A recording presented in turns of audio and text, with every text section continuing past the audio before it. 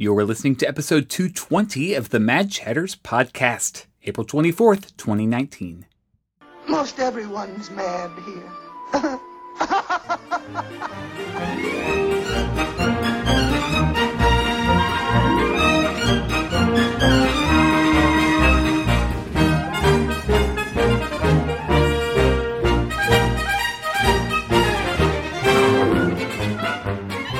Welcome back to another episode of the Mad Chatters podcast, your very important date with the happenings at Walt Disney World and around the Disney universe. My name is Derek, and I'm joined by my co-host, Jeremy. I am painting the roses red. And joining us this week is a special guest you've never heard here before, but you might have seen him over on his YouTube channel. It's Vincent from Vincent Vision. Hey, Vincent. Hey, everybody. Hi. How y'all doing? Thank you all so much for having me on. I feel like I should say Vincent one more time because I didn't say it enough in that introduction. But no, third time is the charm. Well, do you want to fill in our listeners on who you are, what you do, your Disney background, all that kind of stuff? Yeah, absolutely. My name is Vincent from Vincent Vision. I do a YouTube channel on YouTube called Vincent Vision. It's basically a theme park vlog. I sort of record my adventures. I live here in Orlando, so I have the privilege of being able to go to Disney a lot. So I do all that. I'm a really, really big Disney fan. I've been going my whole life, born and raised here in Florida. And I just go and I try to have fun, have a lot of good time. So far, so good. Yeah, I think that comes across. Like when I watch your videos, I have fun because I can tell you're having fun. Thank you, man. Yeah, thank you. I really do have a lot of fun, and I think there's a lot of YouTube videos, a lot of vlogs on the theme parks and stuff like that. But I'm always trying to find a way to do something a little different, whether it be just sort of more of like an entertainment style and things like that. I think there's a lot of people, a lot of different news outlets that are always going to cover the information a lot faster and a lot quicker than a regular guy like me. But so I always try to focus more on the fun and the adventures and sort of what makes my perspective unique, Yeah. And I think that's really important. So yeah, how long have you been doing this? Oh gosh, it will be July 4th was when I did my first video 2 years ago. So I'll be coming up on 2 years pretty soon. Hey, very cool. So yeah, it's been good. I used to do, before I started doing the videos on my own, I did stuff for Attractions Magazine. And I did that for a good long while as well. I did a weekly live stream on there called Early Night Live, which is actually a ton of fun. But that kind of gave me, I was going to say, the strength to do my own video. but like, it motivated me to like try it out on my own and stuff like that. But yeah, that's kind of really where I got my start. So yeah. Nice. Love it. All right, well, we're really glad to have you here. We got a lot to get to, so let's kick off this episode with a round of the good, the bad, and the ugly.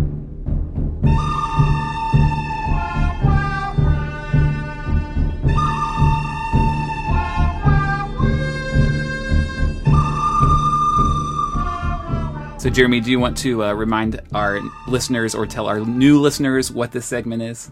Of course I do. So the good, bad, and the ugly, this is when we take an aspect of Walt Disney World, whatever it may be, and we look at whether something is good, meaning it's done well. Something is bad, which means it's just sort of not good or bad. It's just kind of right there in the middle. But, we had to choose a word, so we chose bad. And then there's ugly, which means it is just awful. And it needs to completely change. There is no hope. So today we're going to be looking at gift shops around the Walt Disney property. Yeah, I want to hear your pick for a good gift shop. All right, so my pick for good is the gift shop in the Tower of Terror exit. Does that have an official name? Oh, I'm sure it does. I don't know it. Yeah, I'm sure it does too. Okay, well, if it does, I didn't look it up. But you all know what I'm talking about. So the thing I like about this is I love that it fits the aesthetic of the attraction. It's a natural fit for a gift shop to be at the exit of this attraction. In so many attractions, it's not. It's just like you're exiting through a gift shop, and it's very obvious what the intention is there. But any hotel you've ever been to, like, there is a little gift shop, and it stays very true with the merchandise that's sold there. Of course, in recent years, that has become encroached upon more and more, but I think we've just kind of come to accept that that's going to be a way of life in the Disney world anymore. So, but I still like that they have like the little, you know, the bathrobes and the bellhop bell and the do not disturb sign. Like, that's all just like super fun to me. And like I said, the windows displays are like captured in time from the night that the hotel was struck by the lightning and went to the Twilight Zone. So it does a good balance of like just a natural fit into its surroundings with the idea still of selling merchandise. I agree with that. Yeah, I like that one. And it's surprisingly big for it to only have, for the most part, merchandise themed to that attraction, you know? Yeah, I mean, they try to sneak in some Nightmare Before Christmas stuff every now and then, but for the most part, it's remained loyal. All right, what about you, Vincent? My good choice, I think, first of all, I absolutely forgot about that gift shop because it fits so well with that building. Like, that whole building in general is just a fantastic work of art. Everything there makes sense. Everything there feels right. But I think another one that I think works really, really well is the gift shop for Expedition Everest. I think that one, I'm barely ever in there. Well, first of all, you know, you go on the ride. It's designed really well, and I think in that park, Animal Kingdom, there's not really many other rides that lead directly into a gift shop. I think a lot of them, they just kind of spit you outside, and there's a cart. That's one of the few rides that has that. I think the other one that does that is like Flight of Passage with Dinosaur. I think that one's themed really well. I love Animal Kingdom in general. I think Animal Kingdom is my favorite park. I think it's the most beautiful park. Everything there is so pretty. It's so detailed. But that particular gift shop, I think I like the colors. It's very spacious, and it's also very empty. It's like never like really, really busy. Like, I like the Tower of Terror one. I think all the merchandise there is cool, and they have a lot of cool iconic stuff, but I think sometimes it is a little congested in there versus I think with Expedition Everest, everyone you go in and out, and the merchandise there is really cool. I love all like the mountain climber, like sweaters and the jackets and the shirts and stuff they sell. I think it leads out to a nice area where as soon as you step outside, you're like right by the ride and you can see it dropping down. So I really like that gift shop a lot. As far as I knew I liked you. I knew you had a good head on your shoulders because you said Animal Kingdom is the best park. Yes. Oh, it is the actual best park. Yeah, and you know what I like about the Expedition Everest shop as well is I like that they sell, even though it's just in one small corner, I like that they sell the authentic merchandise from the Himalayas, or is that the Himalayas? You know, like you can find the little bracelets and things that were like fair trade, made by, you know, people who are native. Yeah. I'm blanking on the country. Nepal, thank you. Even though that's kind of like just shrinking and it's just in one little area, I just like that idea that's there. Don't they sell the flags?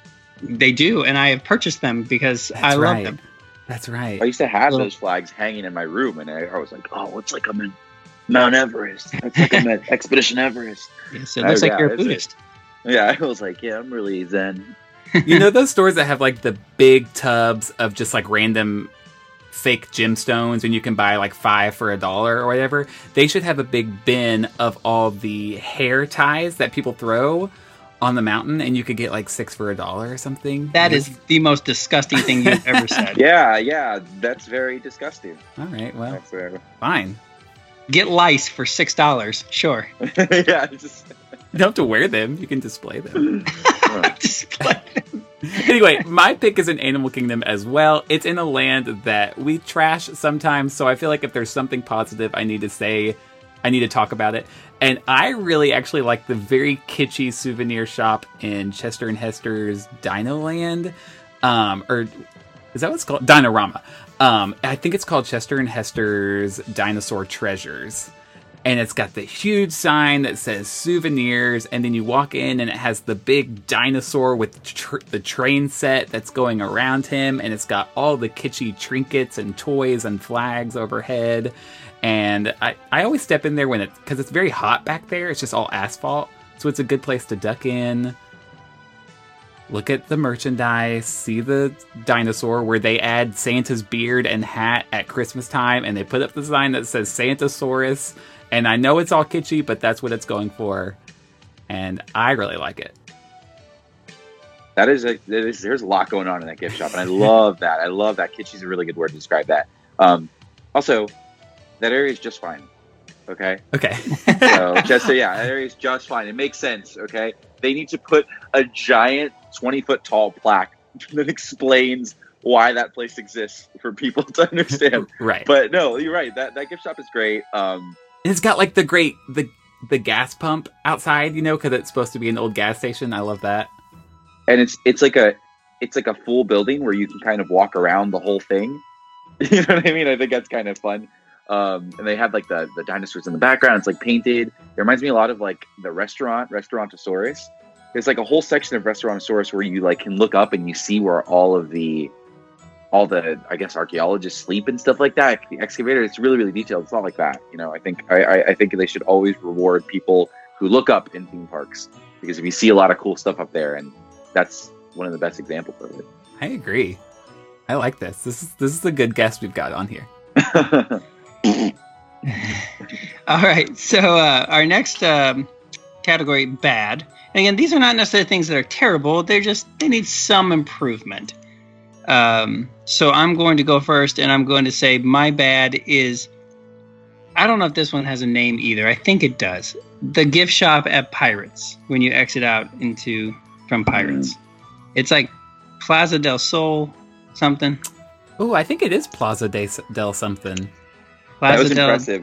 That sounds Plaza del Sol sounds right. I'm okay with calling it that. My thing is, I like how there's the open area with the fountain, like the sky is exposed. It kind of has that courtyard feel, which I like. I like that there's some little pieces of art on the walls that kind of match the Pirates aesthetic.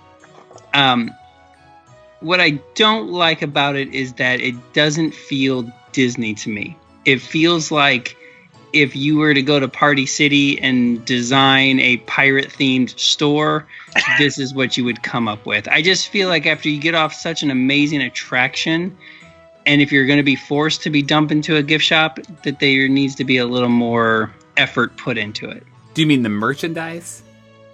The merchandise, as well as just like the overall feel, the aesthetic of the shop. It just like doesn't feel piracy to me. Like you could really make a really cool, you could almost extend the treasure room that is in the final scene and make that into the gift shop.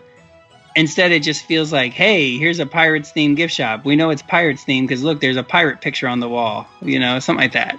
Yeah, I don't know. It just seems like they could have gone a little further to connect it with the attraction if you're going to be forced to walk through it. I think my big problem with that gift shop is I think it's really cluttered.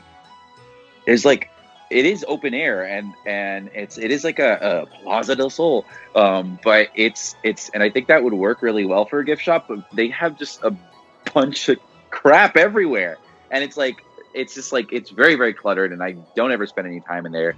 And if anything, I think they need to make it look more like they have the Pirates League attached to it, and that whole little building, that little facility they have next to it, is like super detailed. There's like a door that you can look into when you're in the gift shop of the Pirates of the Caribbean. You can like look in and see the Explorers thing, and it just looks so different. They both are pirate themed, but they both just look completely different than each other. And I think, I think what we're trying to say is that there's an unintentional continuity problem between the attraction and the gift shop, and they have forced you to link those two together. So they better continue the thought on the way out. Don't just end the quality when it gets to the dock. Yeah, right. I don't want to be that guy, but after I rode the Disneyland Pirates of the Caribbean, I'm like, whatever, Walt Disney World Pirates of the Caribbean, you do your thing. I'll just wait to Disneyland. But they don't have a gift shop, so. Oh, okay. I don't remember the gift shop, but yeah, Disneyland's Pirates of the Caribbean is my favorite Disney attraction. So it's awesome. It was like, I was like legitimately like so impressed. Yeah. And then the gift shop at Magic Kingdom is like second only to that. You know, it's like Pirates of the Caribbean and then Magic Kingdom gift shop. Oh, yeah, of course. Yeah. Yeah, I'm sure a lot of people feel that way. The little open air part where you talked about with the fountain makes me laugh because on a rainy day, people, rush into that shop and try to wait out the rain. But then there's that one square where the sort of light is coming in and no one's standing there because it's just getting soaked. Well, it's also in that area, like it leads into a fountain. So it's not really like you can stand there. Right, se. But you could technically stand around the fountain if you wanted to, or sit on it. Yeah, that's true. You right. You smart. Yeah. So my pick for bad is over at World Showcase, and when you're walking, or Epcot, when you're walking from Future World into World Showcase, you've got the two sort of symmetrical gift shops on your left and right when you head towards either direction. And the one on the right is called Port of Entry, and then the one on the left is called Disney Traders. And the one on the left, do you know what ones I'm talking about? They're right on the water. Yes, right? Before you get to Mexico, this one has the big displays above every register of like the Eiffel Tower and cutouts of, like Italian style buildings. And I really like those cutouts up there. And I think they did a great job of representing all the countries. But then the merchandise they sell is like tie-dye Mickey t-shirts and 2019 mugs. And I wish they would sell the kind of merchandise that they sell back at International Gateway by the France Pavilion, where they have, a mug that represents all 11 countries, or some sort of passport that represents all 11 countries. Like when you're walking into World Showcase, that's what they should sell, is something that represents all the countries you're about to walk past. But instead, it's just generic Disney crap. There are a ton of plushes. Half of that store is plushes, which is fine for the Emporium or World of Disney, but this thing is called Disney Traders, and it's your entrance into World Showcase, and it has the great international landmarks all around the ceiling. I don't get it. There's a miscommunication. That's not the word I'm thinking of, but like a disconnect between the decor and the merchandise.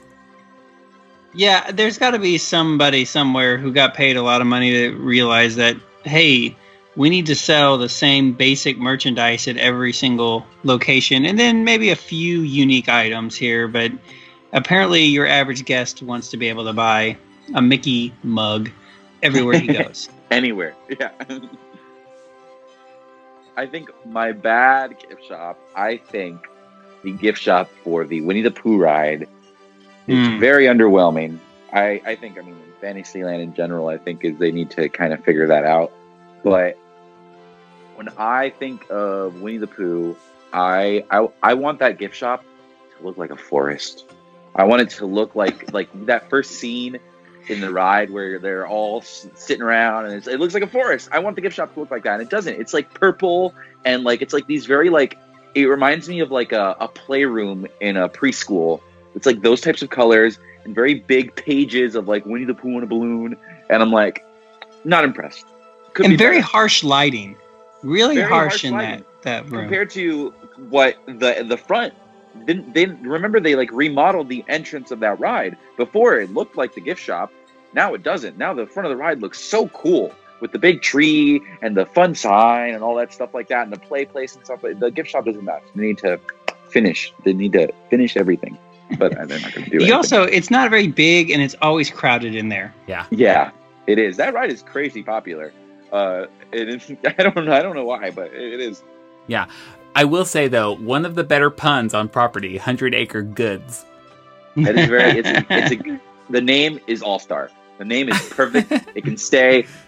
Good job. But did they spend all their budget on hiring someone who came up with a clever pun for and do anything to the gift shop? But yeah, that's a great one. That's needs improvement. Yes, that Imagineer is retiring well in Boca. off of that name alone. I would tell everyone I did it. I'd be like, "You ever been to 100 Acre Goods?" It's mine. So then our ugly here. This is just ugly. We don't like these shops. They just need to completely change. I'm gonna go first because I wonder if I have the same as everybody else. I picked Mouse Gears at Epcot. And the reason why is this shop is dated in 80s in every way that is not good. Hello, Epcot. No. Like, for instance, I know I've ripped on the electric umbrella in recent past, but I actually stepped in there recently, and there was something about it being very dark with like the neon lighting that totally hit me in the 90s Chuck E. Cheese feels. And I was like, this is so great. Like, I can't speak for the food, but just the atmosphere in here, how it gets so dark and like, I don't know, it just had that feel of like, good nostalgia. I don't get that at Mouse Gears. I don't get that 80s feel. I get the 80s feel, but not, like I said, in the good way.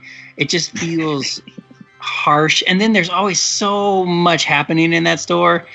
And I feel like the paint is always chipped around the edges. It's just not well kept. I like Mouse Gear. And it's so big. It's so big. Why does it gotta be so big? It is big, and it's confusing. Like, I don't think really things are organized in a way that makes sense.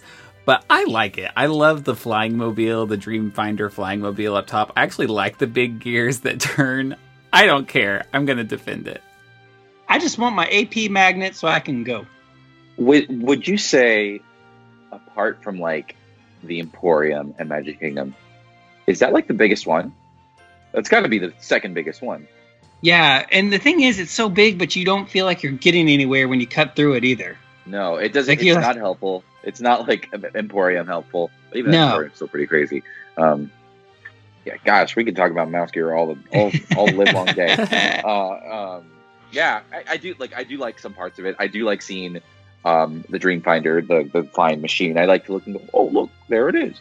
That's the only reason I'll go through that store. And then I do like the cogs sometimes because they make like sounds like. But I think when you were mentioning the port of entry stores at the front of the World Showcase, I think merchandise is a big, I guess, detractor of whether or not I like a store. And like, there's a lot of just generic Disney merchandise in there, and I don't really look around in that store because of it. Because there's nothing that I'm like, oh gosh, I need this. Just like Port of Entry. Port of Entry is all just like generic Disney stuff, and because of that, I don't really look around in that store or spend time there because I want the specifics. Yeah, that's fair. My pick for ugly is in Animal Kingdom, and it's actually in the land where my good was. It's the dinosaur exit for that attraction.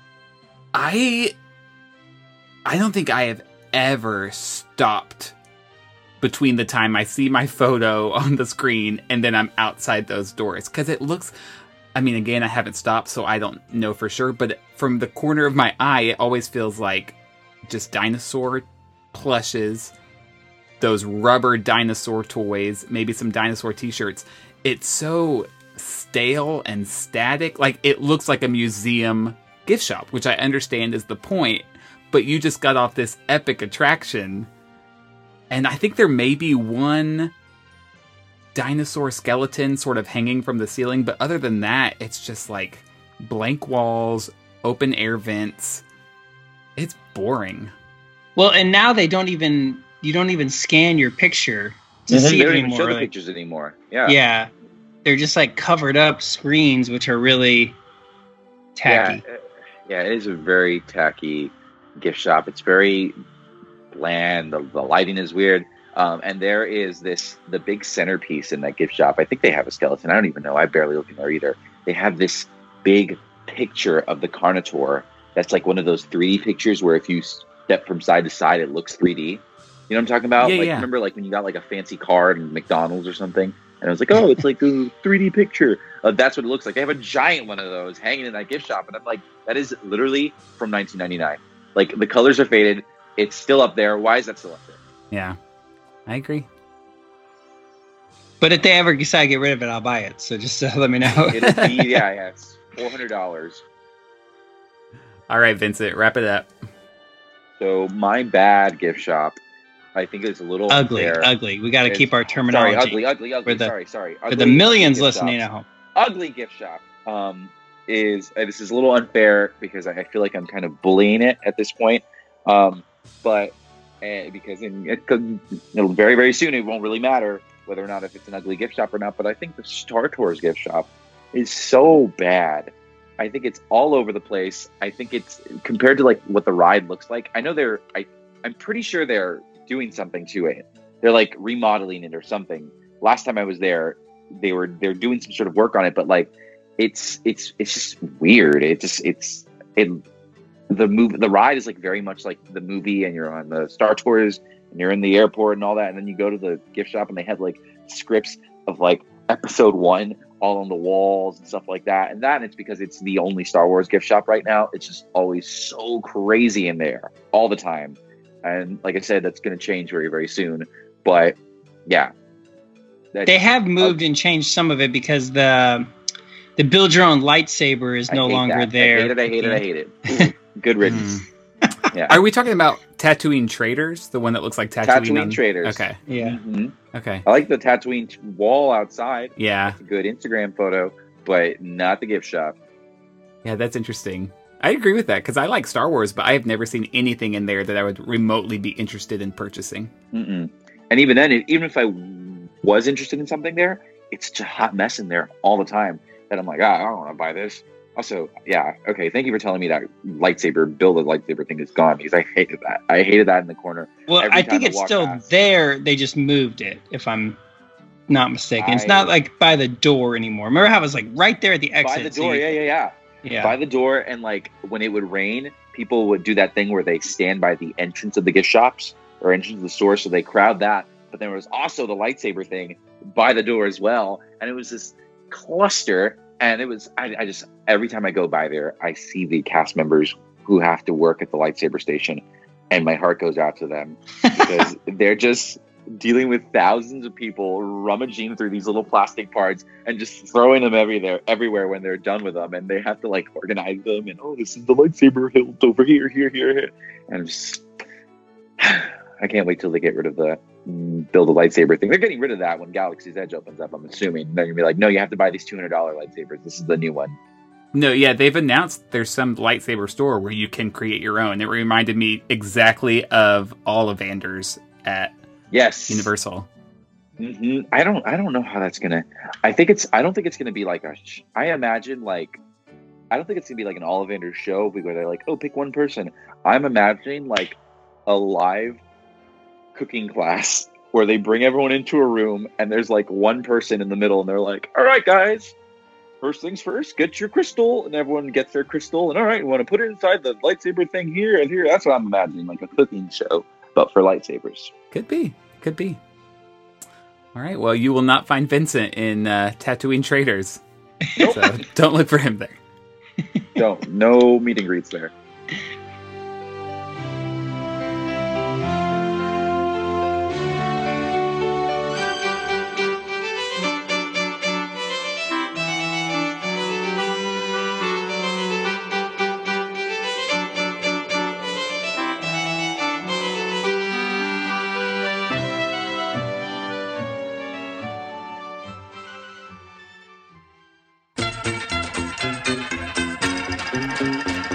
When you're in the mood for a Disney song, but it's on your plate just oh so wrong, we are happy to assist. We need a segment made for this. Now it's time for the Mad Chatters playlist. Every now and then, we like to put together a little playlist, a little something to help you, the listener, out. Because we know you have limited time. You have busy lives. You don't have time to rummage through Apple Music or Spotify or your local used CD store, whatever you choose to get your fine music at. So what we like to do is put together a little playlist for you just to pop in the old tape deck and go. So that's what we're going to do today. And today's playlist is Disney cover songs. So I think we each chose 3 songs. These are Disney songs that were covered by other artists, and these are songs that we enjoy. Yeah. I'll go first because my first one's kind of obvious because it is played over the credits of a movie, but to me that's a cover because it's not the official song that is part of the musical film. So it's You're Welcome by Jordan Fisher and Lin-Manuel Miranda from Moana. I love this version so much, and I don't think I'm even a huge fan of the movie version by Dwayne "The Rock" Johnson. I mean, it's fine. He does fine. But I really, really love this cover, and it only gets better as it goes, and Jordan Fisher hits those insanely high notes at the end, and Lin-Manuel raps the bridge, and it's very sweet, and I like it a lot. Does he do fine, though? I think so. He does better than I expected. Okay. I'll grant you that. Lin-Manuel? No, Dwayne Johnson. Oh. You know what? I'm starting to worry that he is overstaying his welcome. As far as like there was a point in time. Sorry, welcome to the Dwayne "The Rock" Johnson podcast, everybody. But I think he's getting a little. He's getting in that Josh Gad, Neil Patrick Harris territory. Be careful. He listens to this show.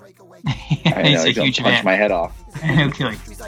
Look where I've been, I make everything happen. Look at that mean Minnie Mouse, we just tickety tap and singing and scratching, flipping and snapping. People are clapping, hearing me rap, we bring the chorus back. Well, anyway, let me say you're welcome to the wonderful world you know. Say it's okay, you're welcome. Come to think of it, I gotta go. Say it's okay to say you're welcome, 'cause I'm gonna need that boy. You said anyway, you're welcome, 'cause now is the ocean time. You're welcome. All right, your song, sir. So my song, I'm gonna go a little topical. Okay, I don't want to bring the mood down, but I think as far as Disney covers go, I didn't pick 3 individual songs. I actually picked an entire album, and this entire album is the musical version of The Hunchback of Notre Dame. I don't know if you guys have listened to that version, like the most recent one. It's fan-freaking-tastic. It is so good. And I think, if I'm correct, I believe they even have a version of the show on YouTube that you can watch. And it's like the actual off-Broadway production that was going on with all the original cast and things like that. I think The Hunchback of Notre Dame has always had really, really good music. But I think, gosh, in this musical, it's like so much more. It's just so much more epic. It's like particularly like, gosh, wow, the name escapes me. What's the one? It's his I Want song. Out There. Out There, yes. Thank you for his I Want song. You know, everyone has an I Want song. But yes, Out There. Oh my gosh, Out There on that album. It's so good. It's incredible. Yeah. And Hellfire, yeah. All my life I wonder how it feels to pass a day not above them, but part of them. And out there, living in the sun, give me one day out there. All I ask is one to hold forever. Out there, where they all live unaware. What I give, what I dare, just to live one day out there.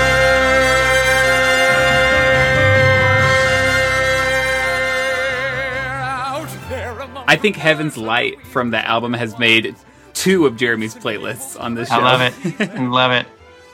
I have it. I actually have a playlist called Heaven's Light, and it's just that song 30 times. So it's only 60 minutes long. Yeah, exactly. That's a good one. My first song, this is a deep cut. All right. So Y'all need to find this one because it's good. This is from on the album Everybody Wants to Be a Cat, which is on Apple Music if you're looking for it. And it was like a jazz album that was released of Disney covers.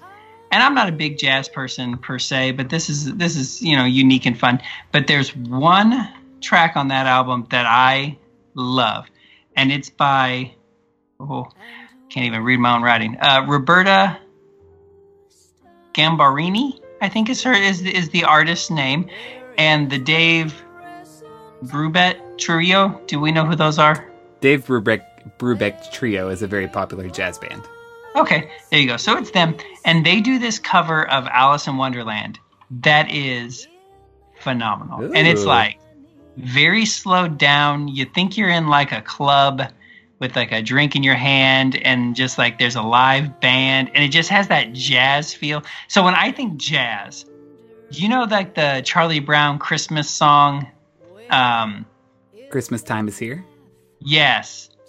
And you know how it's like got that snare that kind of like just like, and the hi-hat that just like hums throughout the whole song. Uh-huh. And it's like, that's what I think of when I think of like slow jazz. And that's what this song is. It's very like slow jazz. I really wonder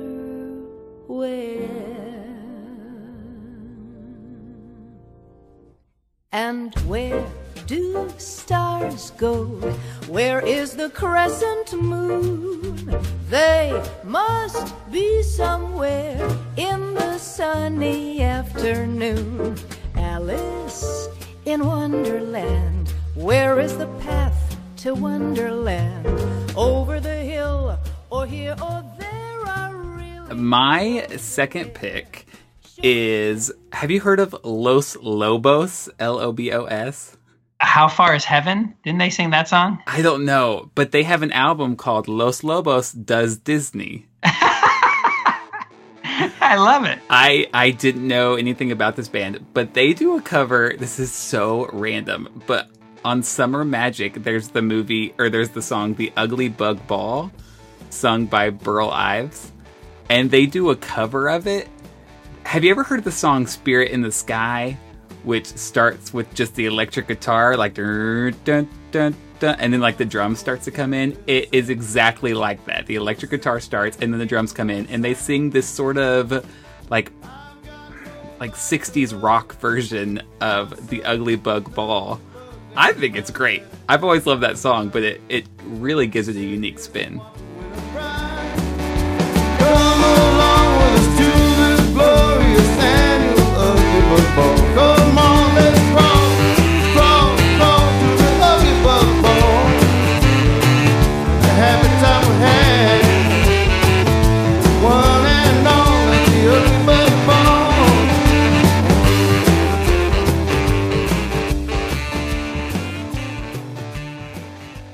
Los Lobos, who knew? They became big. I'm mistaken. They're not the ones who sing How Far Is Heaven. The band gained international stardom in 1987 when their cover version of Richie Valens' La Bamba topped the charts in the US, the UK, and several other countries. So there you go. Do you know what Los Lobos means in Spanish? The earlobes. Correct. Yeah, that's correct. Yep. Not the wolves. The wolves. There you go. Very good. I was like, sorry, I'm very gullible. Like, what? Earlobes? I don't think so. So Vincent, were those all three of your picks, that album? Yes. Okay. All right. No worries, no judgment. So my next pick, this song I love as well. This song just puts me in a good mood, and it's by Ali and AJ, and it is their version of Zippity Doo Dah. Oh yeah. Okay, I do like that. It's so good, and it's just so like Radio Disney. It's so Radio Disney, but it's so like still recognizable to the original song, which is what I really appreciate it. But it has like a very pop-esque feel.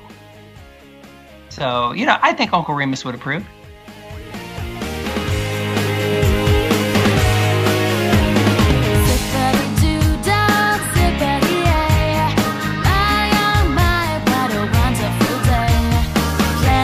Sunshine headed my way. Zippity doo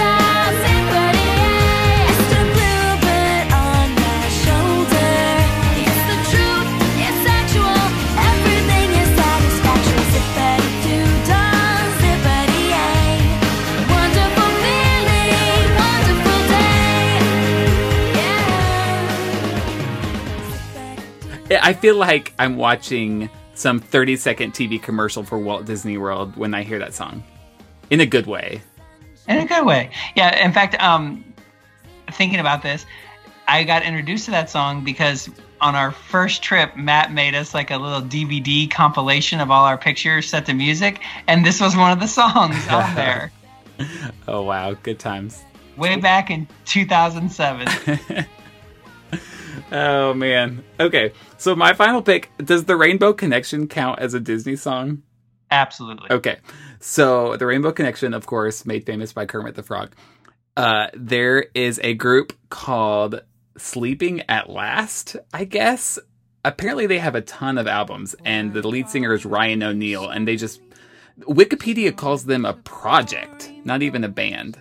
So I don't really know the whole situation, but on Spotify there's an album by Sleeping at Last called Covers Volume 2, and he does a version of The Rainbow Connection that is just piano, and then about halfway through it comes in with some light strings, and I just feel like it perfectly matches the sort of almost an I Want song, but not quite. It perfectly matches like the desperation in the lyrics. I know this is making the song sound way deeper than it is, but it is like the lovers, the dreamers. Like, you know, he wants something. He's hoping to find the rainbow connection. And I feel like there are lots of layers in Rainbow Connection. Don't undercut that song. Okay, good. I agree.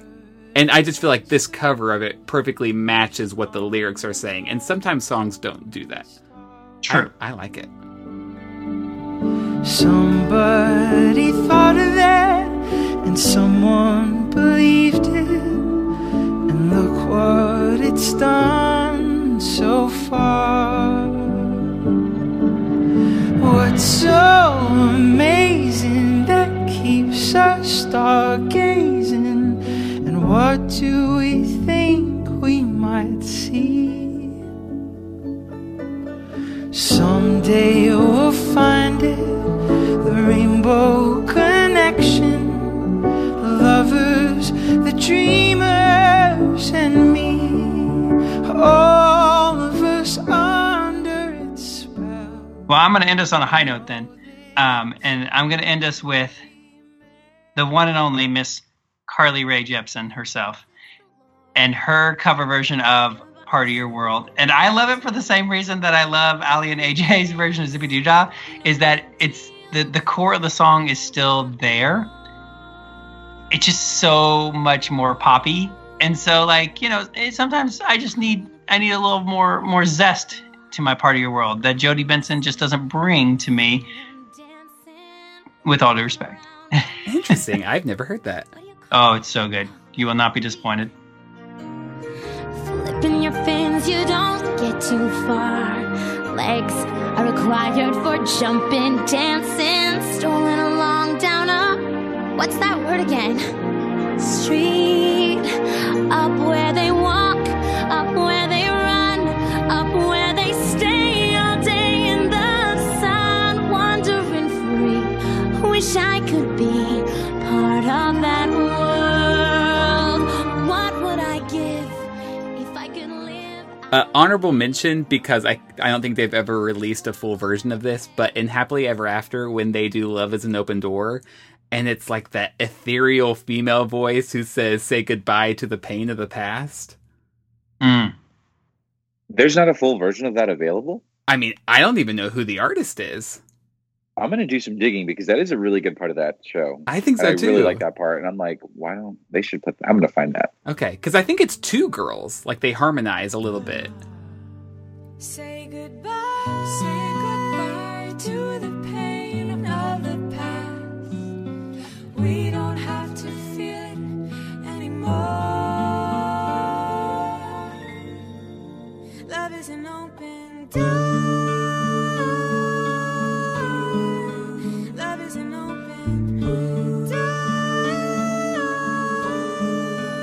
Love is an open door. Another honorable mention, both Marilyn Manson and Panic at the Disco's covers of This Is Halloween. Like, that's not my type of music per se, except Panic at the Disco. I do like some of their stuff. But This Is Halloween by Marilyn Manson, that is pure Halloween to me. Like, October 1st, I'm kicking that. Kick it. As the children are saying these days. Everyone hail to the pumpkin soul.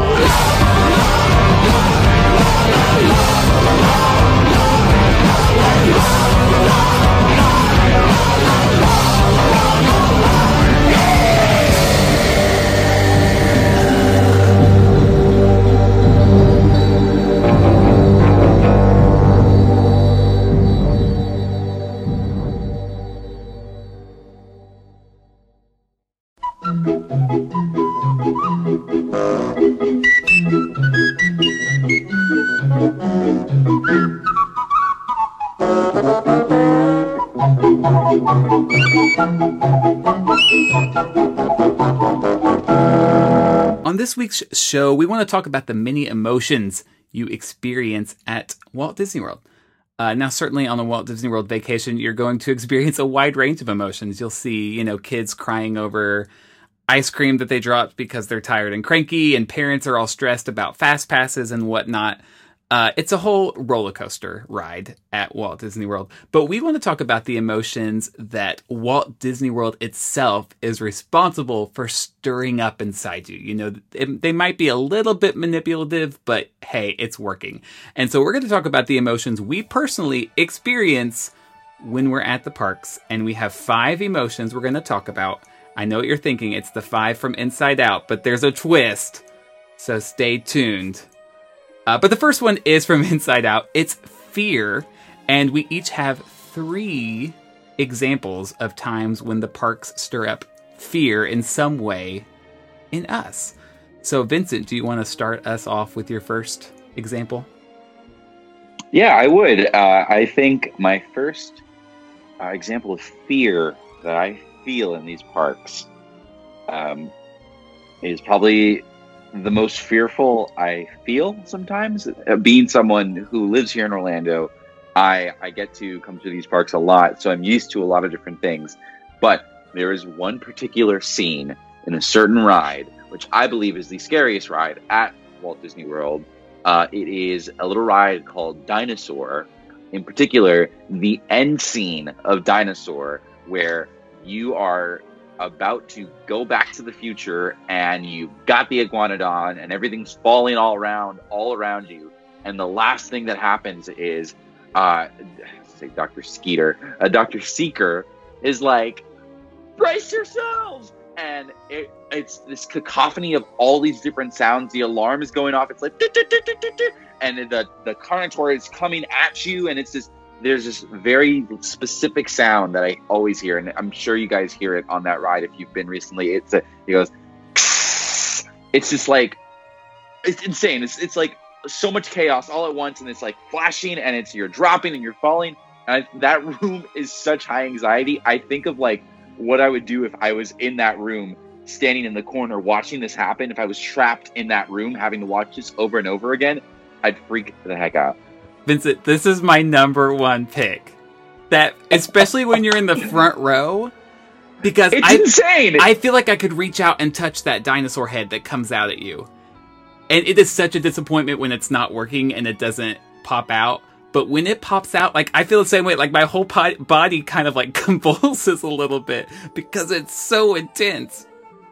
That ride is so scary, and it's at that point in the ride, any kid who thought this was some other type of ride it's too late. You can't get out. That ride gets progressively scarier and scarier, and like that ride has very scary moments all throughout. That part where the Carnotaur, it first shows up and you're kind of like right next to it, and the part where it chases you and you're going through in the dark, and then the end where all this crazy noise and the bright lights and the thing is charging at you. It's insane. It's like the wildest moment in a ride for me at Disney World. Yeah, if that's a 10 out of 10, the dinosaur where it takes your picture is like a 4, Yeah, it's just really loud in that room. Yeah. But there is something very, very scary in that room. And I don't know, tell me if you guys have noticed this before, but that particular room, they have a beam mode where if that Carnotaur isn't working, they have another head that they keep in the bushes on the opposite side. That this is freaky. This is like, I see it and that's what freaks me out. It's just literally, it's just the head, and they keep it up in the rafters, and you can look it up. You can find it. There's pictures of it on the internet. And when that room kind of lights up, when they put on like the show lights so you can see the Carnotaur, you can see it off in the corner, and it's just a demon head because it's the horns in the bushes, in the dark shadows. And I always see it, and I'm like, ah! Like, I always see that, and that freaks me out more than the Carnotaur that's actually roaring at you. Is the statue head hiding in the shadows? No, very scary. We don't we don't need demon dinos. No, demon dinos. No, very, very scary ride. From the creators of Sharknado. So my fear is the fear that I found is universal amongst people who have ridden this attraction, and that is the fear of being decapitated on Space Mountain. I actually talked to a couple of people today who were wondering what we were talking about on the podcast, and I told them, and so they were like, oh, my greatest fear, losing my head on Space Mountain. And I was like, really? That's so funny, because I've always thought the same thing. And they're like, yeah, I never want to raise my hands. I always like duck down a little bit because I'm scared. So again, maybe not intentional by Disney, but certainly adds an element to that attraction that is kind of creepy. I know. I don't know how people raise their hands on that ride. Oh, I don't know. I mean, like, I know perception is very subjective, but it definitely feels like sometimes that bar is like right there. And don't they tell you not to raise your hands? They say keep them inside the car. I've never heard that. I think that usually means don't reach out to the left or right. Yeah, I don't know. I just, it's scary. I agree. It's so weird because, like, you know, in your heart of hearts, this ride is 100% safe. And you know they test rides with the envelopes where they do the rim to see how far people can reach without hitting something. But Space Mountain, you're right. Every single time I go on Space Mountain, I'm like, oh man, if I stick my arms out, I might lose them. Even though I'm 5'8", I'm not the tallest guy in the world, and I'm sure basketball players ride that ride, and we both feel. I'm still like, oh man, if I stick my arms out, I'm gonna get hit. And it's not. I don't know. It's maybe because it's an older ride. It definitely feels really, really wild. But gosh, yeah, Space Mountain, that is a very common fear. I didn't even think about that. I've seen, video of people getting decapitated. Seen that. No, I've seen videos of Mickey and Goofy riding. Oh, true. So I feel like if their massive heads can fit, then my massive head can fit too. So my second fear is related to dinosaur in some sort of way. It's not part of dinosaur. It's an animal kingdom. I have a really, really big fear of dormant animatronics. So large creatures that are just waiting to turn on. I used to really be afraid of the Jaws ride because of this. Because in Jaws, there's just a giant shark that's just kind of I'm making a face right now, but in the water waiting to come out. So that used to freak the heck out of me. That just knowing that in the water there was that. The T-Rex in Jurassic Park is really, really scary to me because of that.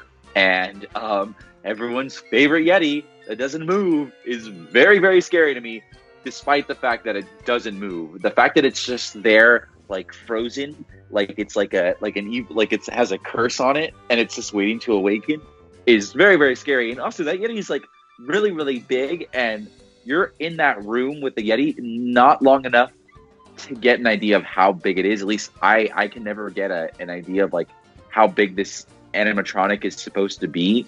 And that's another one of those situations. My parameters on what I'm afraid of is if I was stuck in a room with it, would I be freaking out? And if I was in a room with that Yeti, I would be totally freaking out. And I don't ever want to be there when it moves. Yeah, that is creepy. Last time I went to Cosmic Rays, Sunny Eclipse was turned off, and his head was just drooped down, and even that was kind of eerie. Oh, it's very weird. He's dead. And It's like left them it's there. like covered very with a weird. tarp or something. No, Yeah. it's like CSI. We just cover it, throw a drape over him. It was a mob hit. So my second pick is actually something we never talk about on this show, but it's at the water parks. Have you ever ridden Summit Plummet at Blizzard Beach? Yes, and I love it. I used to not like it. It's a great slide. I've only slid down it the 2 times on the same day. I really enjoy it. But when you're sitting at the top of it, you literally cannot see the slide itself. Like, it looks like you're about to push yourself over the edge of a cliff. And you're just trusting that there really is a slide underneath you. Like, that's how steep it is. And, I mean, if you're afraid of heights, like, I think that does a pretty good job of creating fear in a person. Is this the 2-person one that you and Matt rode together? It's not the water coaster. It is the really steep one that when you see pictures of it from far away, they've created it to look like a ski slope, like a ski jumping hill. Yes. But obviously you don't jump off the end of it. Yeah, it's that one. It's pretty intimidating, I'm not going to lie. When you sit at the top of it, it's like, I don't think I'm going to go down this. I think out of all the rides, including the water parks at Disney World, that's still the one ride that I'll go to and go, all right, let's do the ride. Let's do it. I actually, funny you mentioned that. I have 2 videos on my YouTube, Vincent Vision, where I've gone to Blizzard Beach, and like the recurring bit is that eventually I'm going to have to ride Summit Plummet. And I remember the first time I ever rode that. The only reason I rode it is because I knew I was doing a video and it would be funny to get on camera.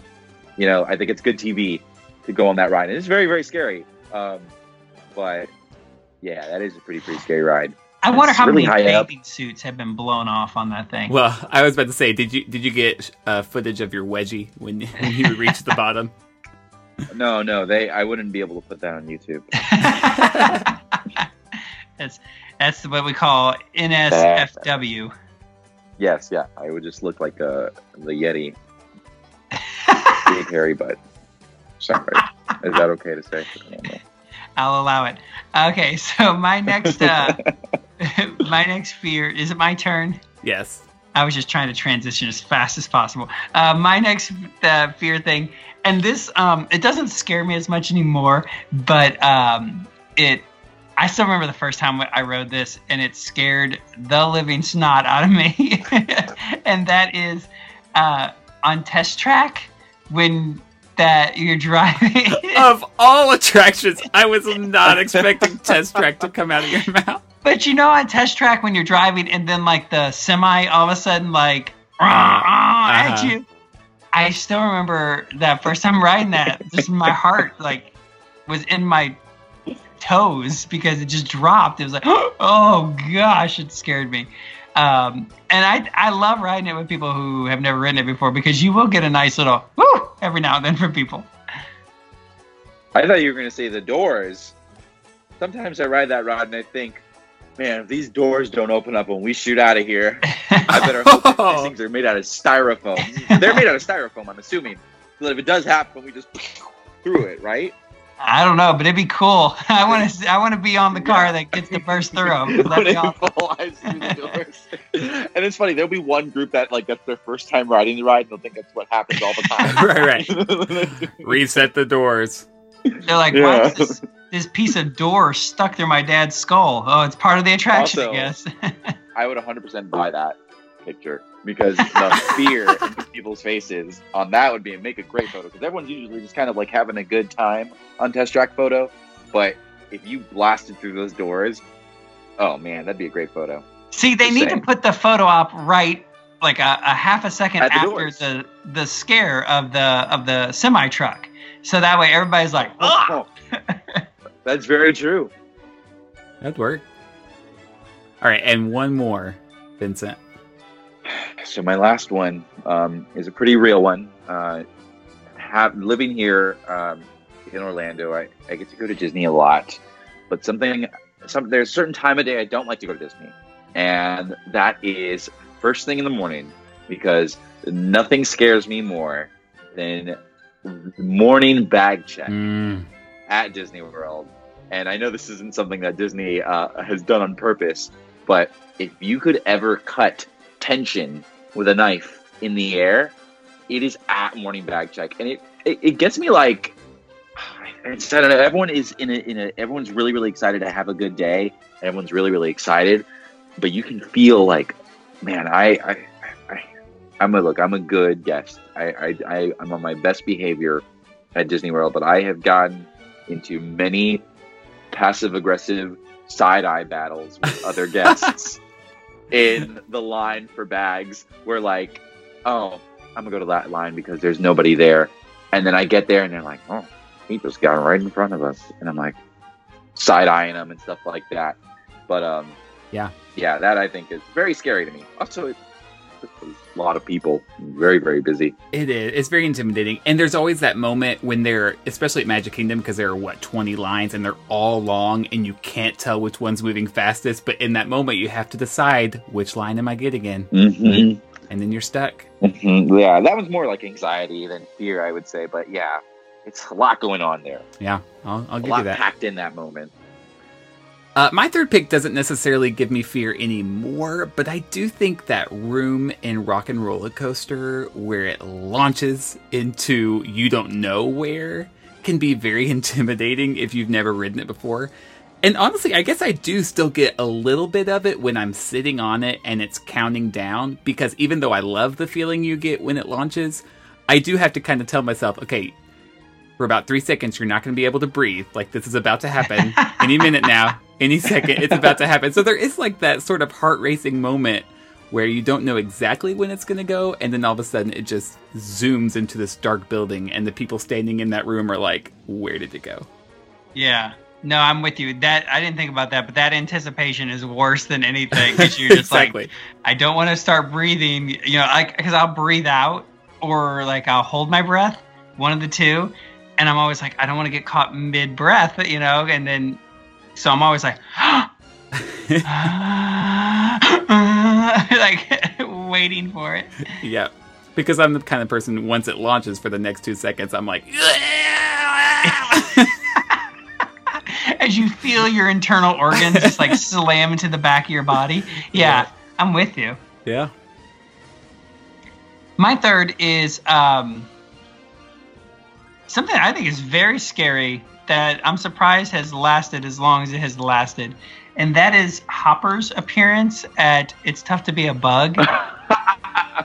Well, just the whole, and the spiders, and, okay, so this is so stupid, but I get a little claustrophobic when they start spraying the bug spray, if you will.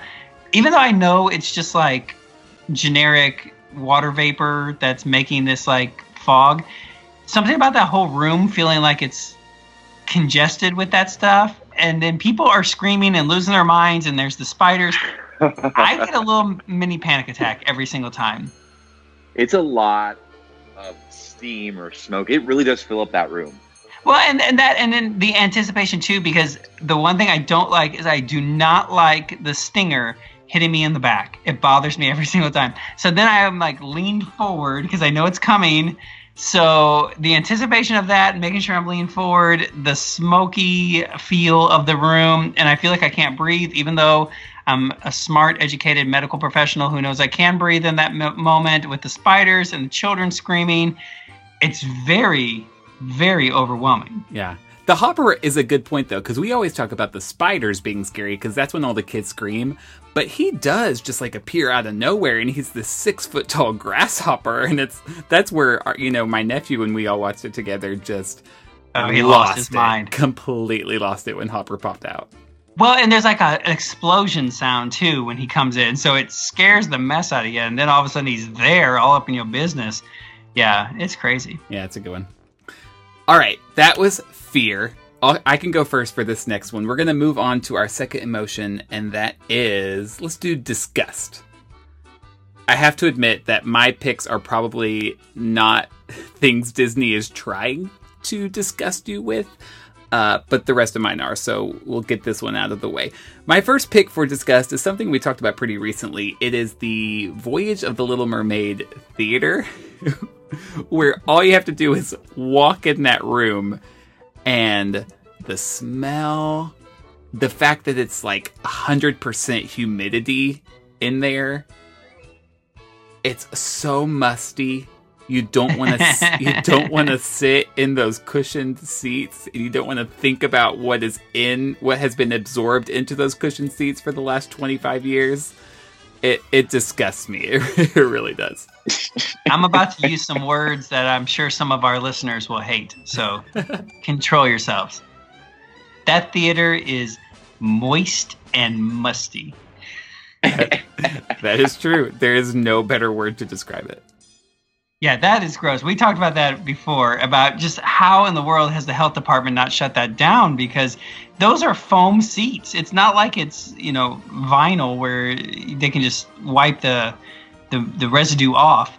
That's getting absorbed, and then just 20 years of mildew and mold and moist mustiness. All the M words. I need to go take a shower. That's gross. What disgusts me, I think with this part of the list, it was kind of hard to come up with stuff that Disney does intentionally to disgust me. Yeah. If I could think of one right off, I think about it now. You guys remember that chili smell at Stitch's Great Escape? Ugh. Yes. That was bad. That didn't make it on my list, unfortunately, because it's gone now. But something that I think is genuinely disgusting at Disney World is the exit for Cali River Rapids. And that is because people are coming off of this ride and they are soaked to the bone. And a lot of people do this. They start undressing themselves and taking their shoes and their socks and their clothes, and they're leaving them all to dry. And that whole little walkway, it just smells in the middle of summer like hot, steamy, sweaty feet.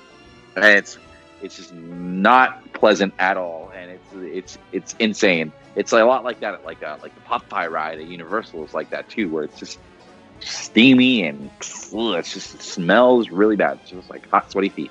Yeah, there's no need to take your patoots out. Keep those in your shoes where they belong.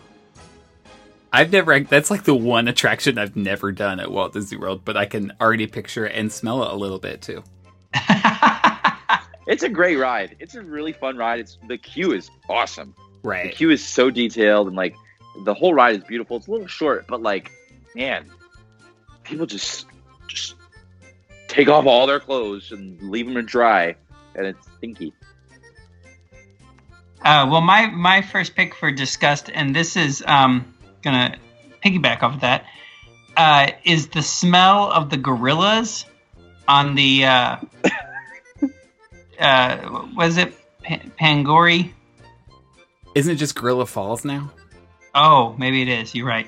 And I love nature. I'm a big nature person. I like Animal Kingdom. I like seeing the animals, and I understand it's nature. It's the way that these animals are. But they stink. Oh man, do they stink! And it's like it is that body odor smell where you feel like you walked into a middle school locker room, right after gym class, and just festering funk, minus the Axe body spray trying to cover it up. Well, that's what they need. They need the zoologist to go out there with some Axe body spray.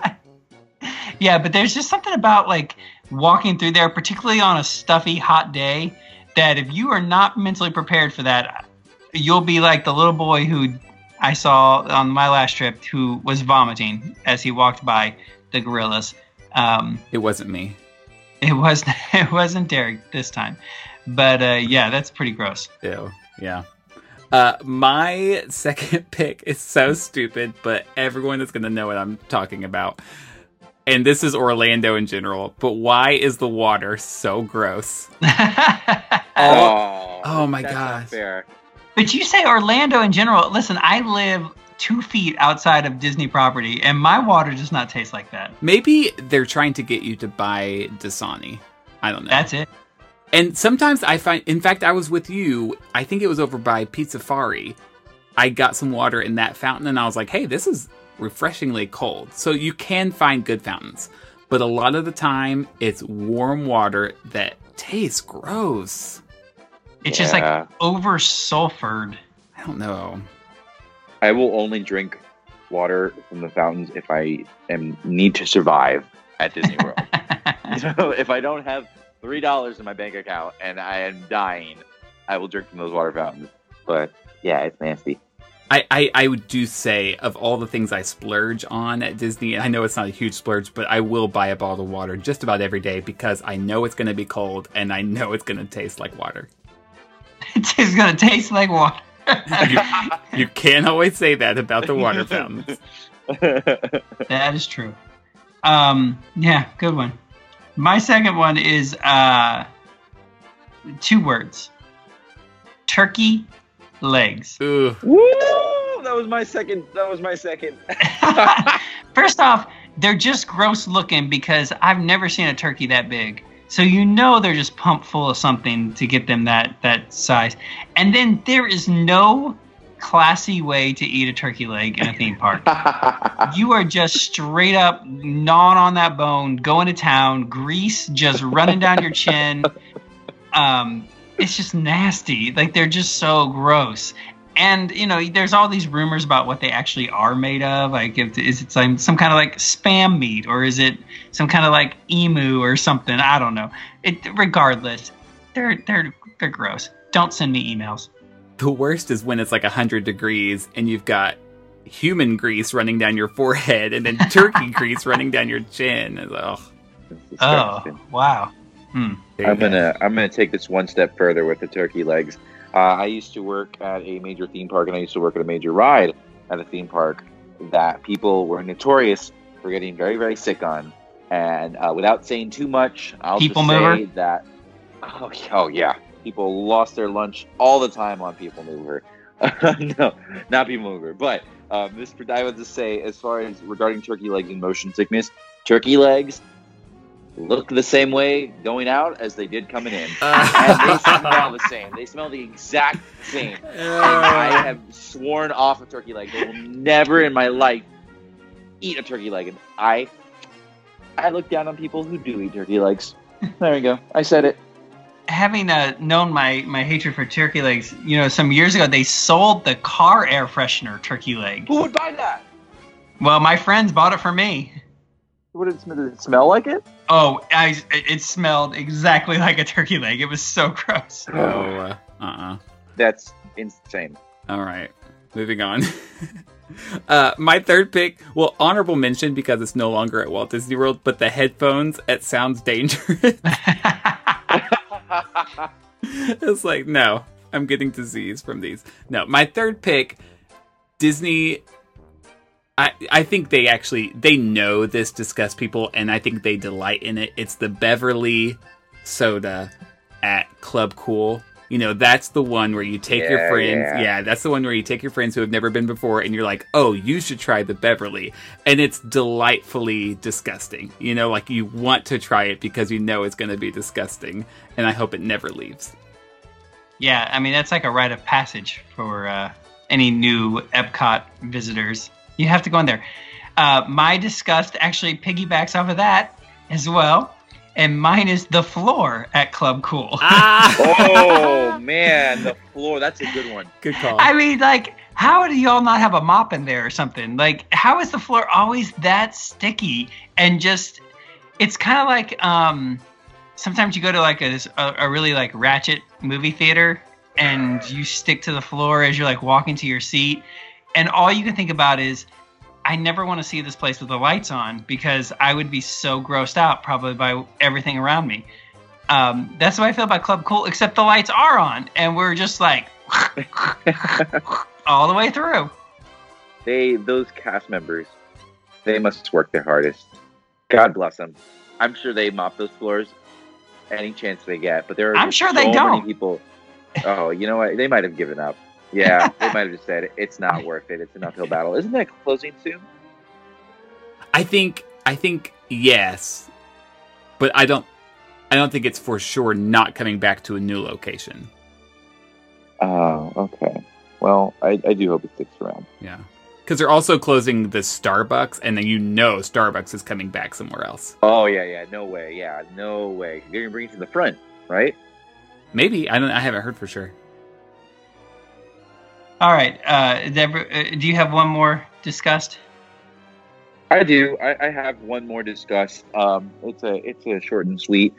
This is the mass exodus of people leaving Magic Kingdom after Happily Ever After. It is mental how many people are leaving this park, and like think about going to Magic Kingdom in the middle of the day when you're going in, the whole area is empty and the music's playing, and it's like, it was easy to get here.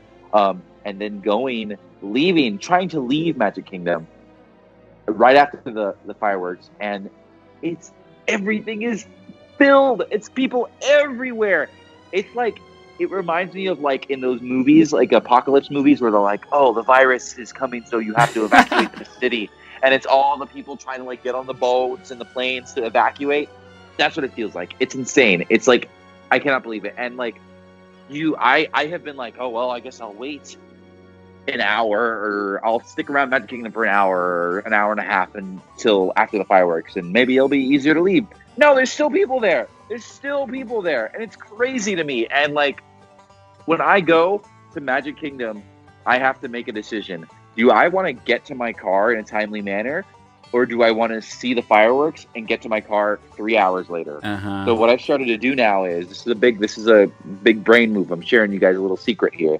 So what I do is, I will, once the show is done, I will walk to the Contemporary or Bay Lake Towers. I will call a Lyft, and I will tell them to drive me to the TTC. It's $2 the ride from there to there, and I just bypassed all those people. Yep, I've done that. And I feel like a champion. So that's, I guess, what disgusts me. That's a good one, yeah. I'm just picturing you, like, seeing them all flock out of the park, and you just say, ugh. Oh, it's literally, it's disgusting. It's I'm sure they're all very nice people. Caveat. Yeah. I like people. It's worth mentioning, okay? It's just too many. Too many is too much. Well, let's balance out the disgust with some laughter. So this is where we're differing from Inside Out, I guess, because we didn't want to do anger, because that's too easy. So laughter, things that make you laugh in the park. I'll go. Okay. I still think Country Bear Jamboree is hilarious.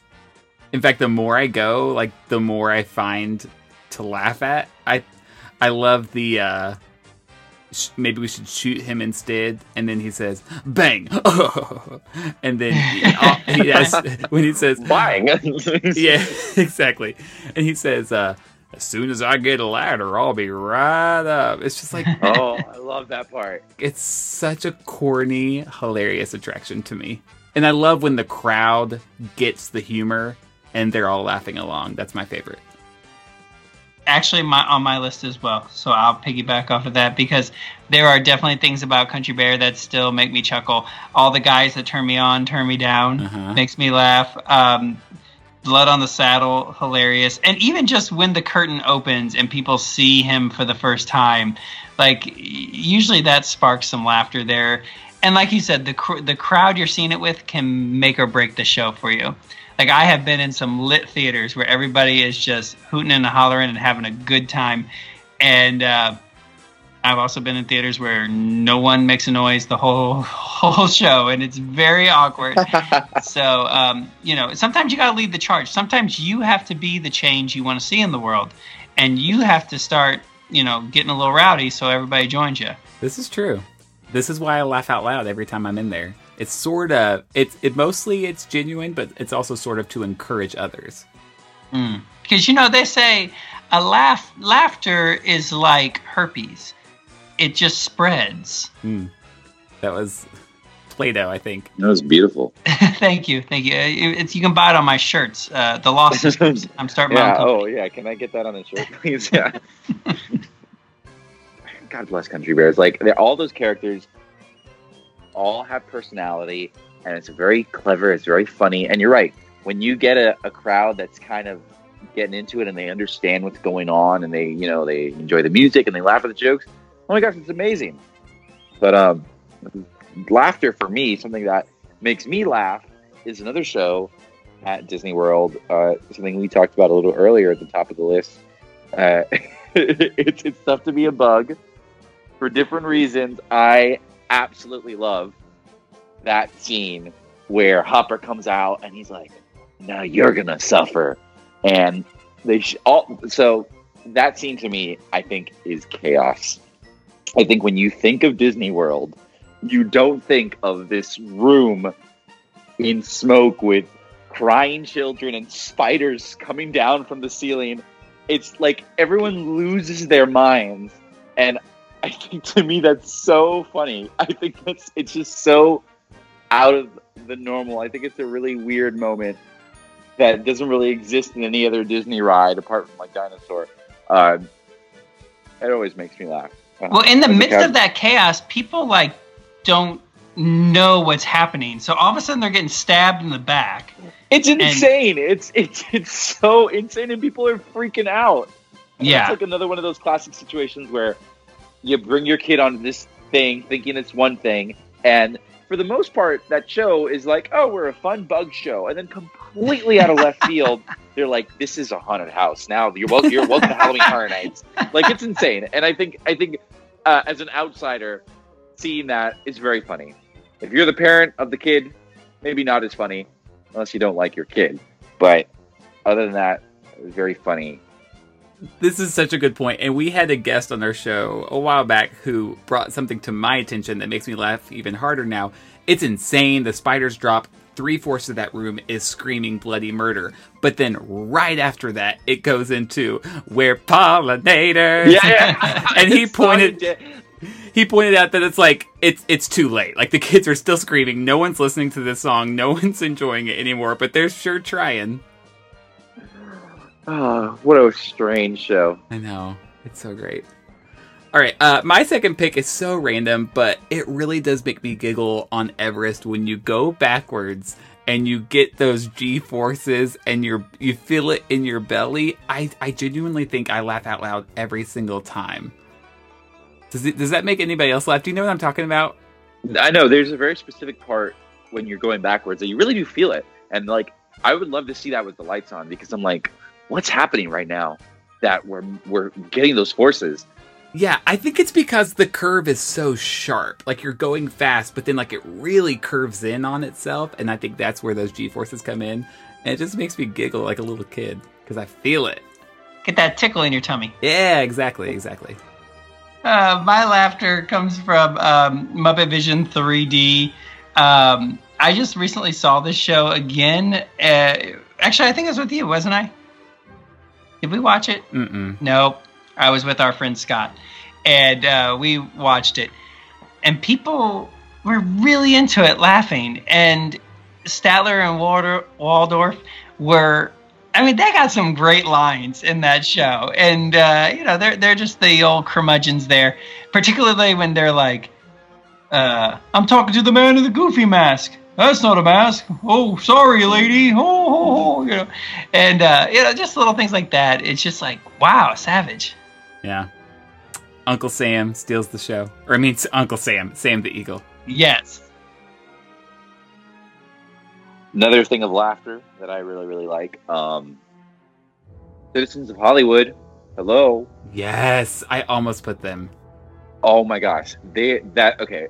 I would say, It's Tough to Be Bug is funny in a very unique way, but I would say that particular group of people, that's probably the funniest sort of entertainment on Walt Disney World property, period. They're so funny. They're all improv artists, so that's all coming off the top of their head. And they do a really, really good job, and it breathes a lot of life into that part of the park. And I think about it every day where I'm like, man, I want to go to Hollywood Studios one day and just watch them the entire time. But I don't want to be like one of those like those creepy like stands that like follow the performers and like watch them the entire time. But I totally would because they're so funny, and they don't get enough credit, I think. There's a lot more of them before, but then they cut some of them. I remember there was like the 3 construction worker guys and some other people, but they're so much fun. They're hilarious. I agree. And it's amazing how I've seen them do so many different sets, and maybe one time I've seen a repeat, but that's amazing to me. They're good. They're funny. My third pick sort of goes off that improv type feel. It's the narrators in the Frozen sing-along. Oh, yeah. I've seen that stupid sing-along like 10 times because you're always going to get a slightly different show. And I swear, I saw it a few weeks ago, and the narrators were off the rails bonkers. Like, they were feeding each other lines. It would get quiet for like 10 seconds, and they would be whispering to each other, and I couldn't even hear what they were saying. And so sometimes it was a little distracting, but every once in a while they would just say something that would catch me so off guard because I had not heard them say that line before. And at least 2 or 3 times, every time I see it, one of the narrators catches me off guard and makes me laugh out loud. And that's why I still go to that show, because they switch it up. I wish I could say that I've seen that show a lot, but I don't. I go by myself a lot of the times. So sometimes I feel like maybe I don't really have much business being at the Frozen sing-along show. I can't really explain it to the family sitting next to me, being like, "Oh, I'm here to see the narrators." You don't have to explain anything to any family. Yeah, I know, but that is a really funny show, and I think thank goodness they're funny. You know what I mean? Because if it was a sing-along, yeah. So, yes, you're so right. My last laughter.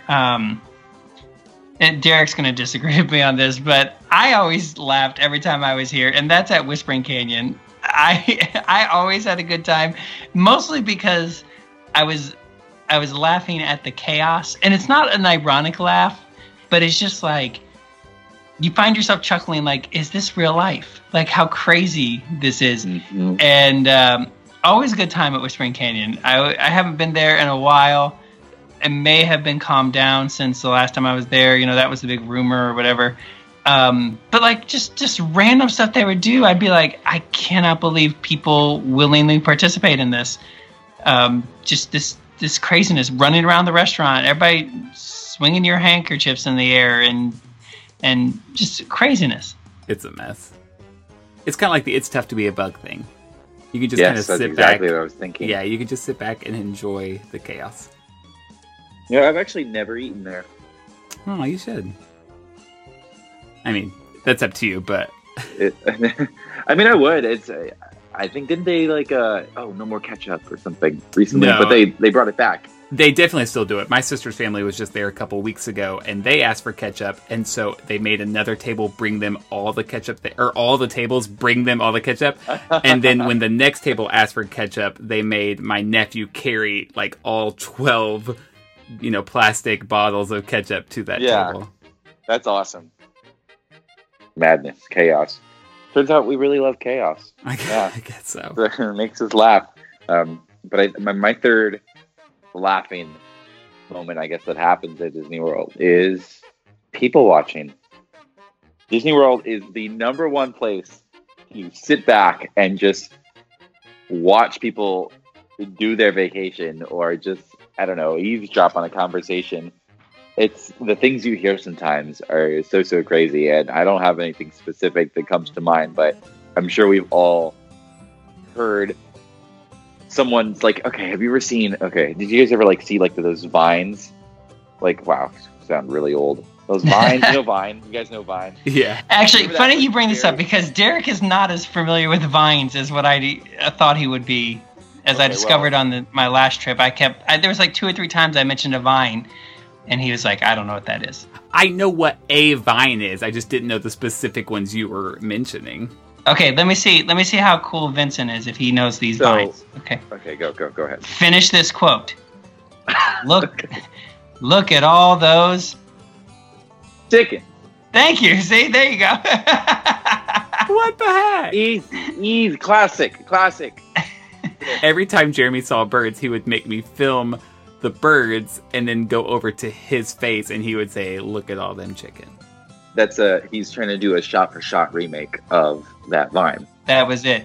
In fact, the one I was really excited about. I don't look good in, so I didn't post it. But the one we did with the flamingos at Kilimanjaro Safaris. So it was really funny, but I looked terrible. So we got to redo that one. Like, there's one vine in particular that I think about all the time when I'm at Disney World, and it's the one where the girl's walking by in New York, and she's like, and they were roommates. And the guy's like, God, and they were roommates. That's literally how I feel all the time at Disney World, because you'll get, like, the right person walking by you, and they'll be like, I don't know where the Tower of Freaking Terror is. And you're like, we're at Epcot, lady. You know, it's just like, that happens all the time. And Yes. It's so fun to see that happen about every little thing. And sometimes a lot of interesting people there at the parks, but that's a topic for another day. When I was by the ice cream shop in France not that long ago, these 3 girls sprinted up beside me, and they were looking up at the Eiffel Tower. They're like, oh, I think it's around the other way. And they sprinted back towards Impressions de France. And I'm like, girls, you ain't going to get there. Yeah, good luck. Yeah. Okay, so that was laughter. We move on now to our fourth emotion, sadness. Oh, boy. Now, to me, sadness is, like, closely tied to nostalgia, but I don't know. Maybe you guys went with, like, just straight-up sadness. I don't know. So my sadness is genuine sadness, because my first sadness, I feel like this is a little forced sadness, but Disney does a good job of it. And that is when you're watching the pre-show for Kilimanjaro Safaris and they talk about the poaching. That message is kind of lost now in the attraction, but it does really bring a genuine sadness to me. The fact that these beautiful, majestic creatures are being hunted, and not just hunted, you know, they're being murdered for parts, in a sense, and, like, you know, they're being brought down and hunted to the edge of extinction for silly reasons, you know, like ivory trade and stuff that is not necessary at all. Not that I think anytime you bring an animal to the brink of extinction is it necessary or justified, but especially, you know, all these rhinos in particular, where they're just killed for their horn, and then the rest of it is just left there, and it's terrible, absolutely terrible. So the fact that they're highlighting that, I think, is very important and powerful, especially to the overall message of Animal Kingdom. But it definitely brings a little damper onto the fact that you're enjoying a Disney attraction, and I think that's a good thing. It's definitely the images that they use. I know exactly what you're talking about. It's the one where you're going down the ramp to get, like, onto the trucks. The images that they use, they have, like, these parts in that clip where the guy, like the warden, is talking, and they show, like, animals. They show dead animals on that video, and it's very, like, it's very striking. It's, like, very real. It's a very real topic of discussion, something that's going on, like, in the real world. And it kind of, like, brings you, it's very sobering, I guess is a good word for it. I think I honestly think it's a little bit more sad that it doesn't really exist in the ride, because that happens in that video, and then in the ride, it's kind of, like, not really talked about, and it's very lightly touched, and it makes the video seem out of place when that's kind of, like, what the whole original purpose of this ride was, to sort of increase awareness about poaching and the horrors of it, I suppose. Right. For the people who actually take time to watch the video, which is few and far between, they see that, and then you ride the attraction, and it's like, oh, these animals are fine, look. Yeah, and someone's driving, they're like, oh, no, poaching's bad, and don't do it. You know, very, like one sentence, you know, oh, it's bad, don't do it. What about you, Vincent? What stirs up sadness in you?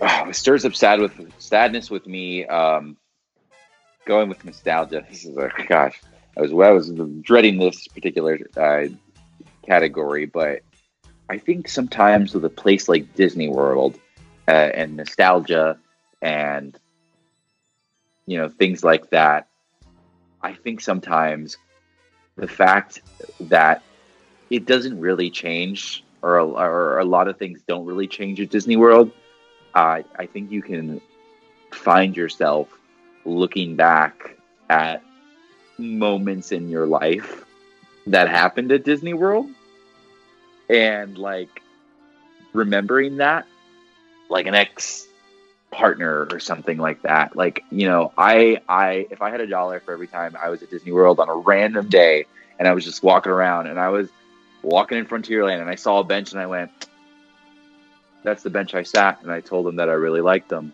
there are, and it's, or like, or with like, oh, that's where I sat down and had ice cream with Grandpa, and maybe Grandpa's not here anymore or anything like that. The way things are set up there, and there are like little spots that you can kind of like look back. It's a portal to the past. You know what I mean? And yeah, I guess that can be a little sad and nostalgic. Yeah, I mean, even when I went with a friend of Jeremy and mine a few years ago, we were with her mom. And her mom was talking about remembering riding these attractions literally before we were born, and they're still there. Yeah. They're still around. Mm-hmm.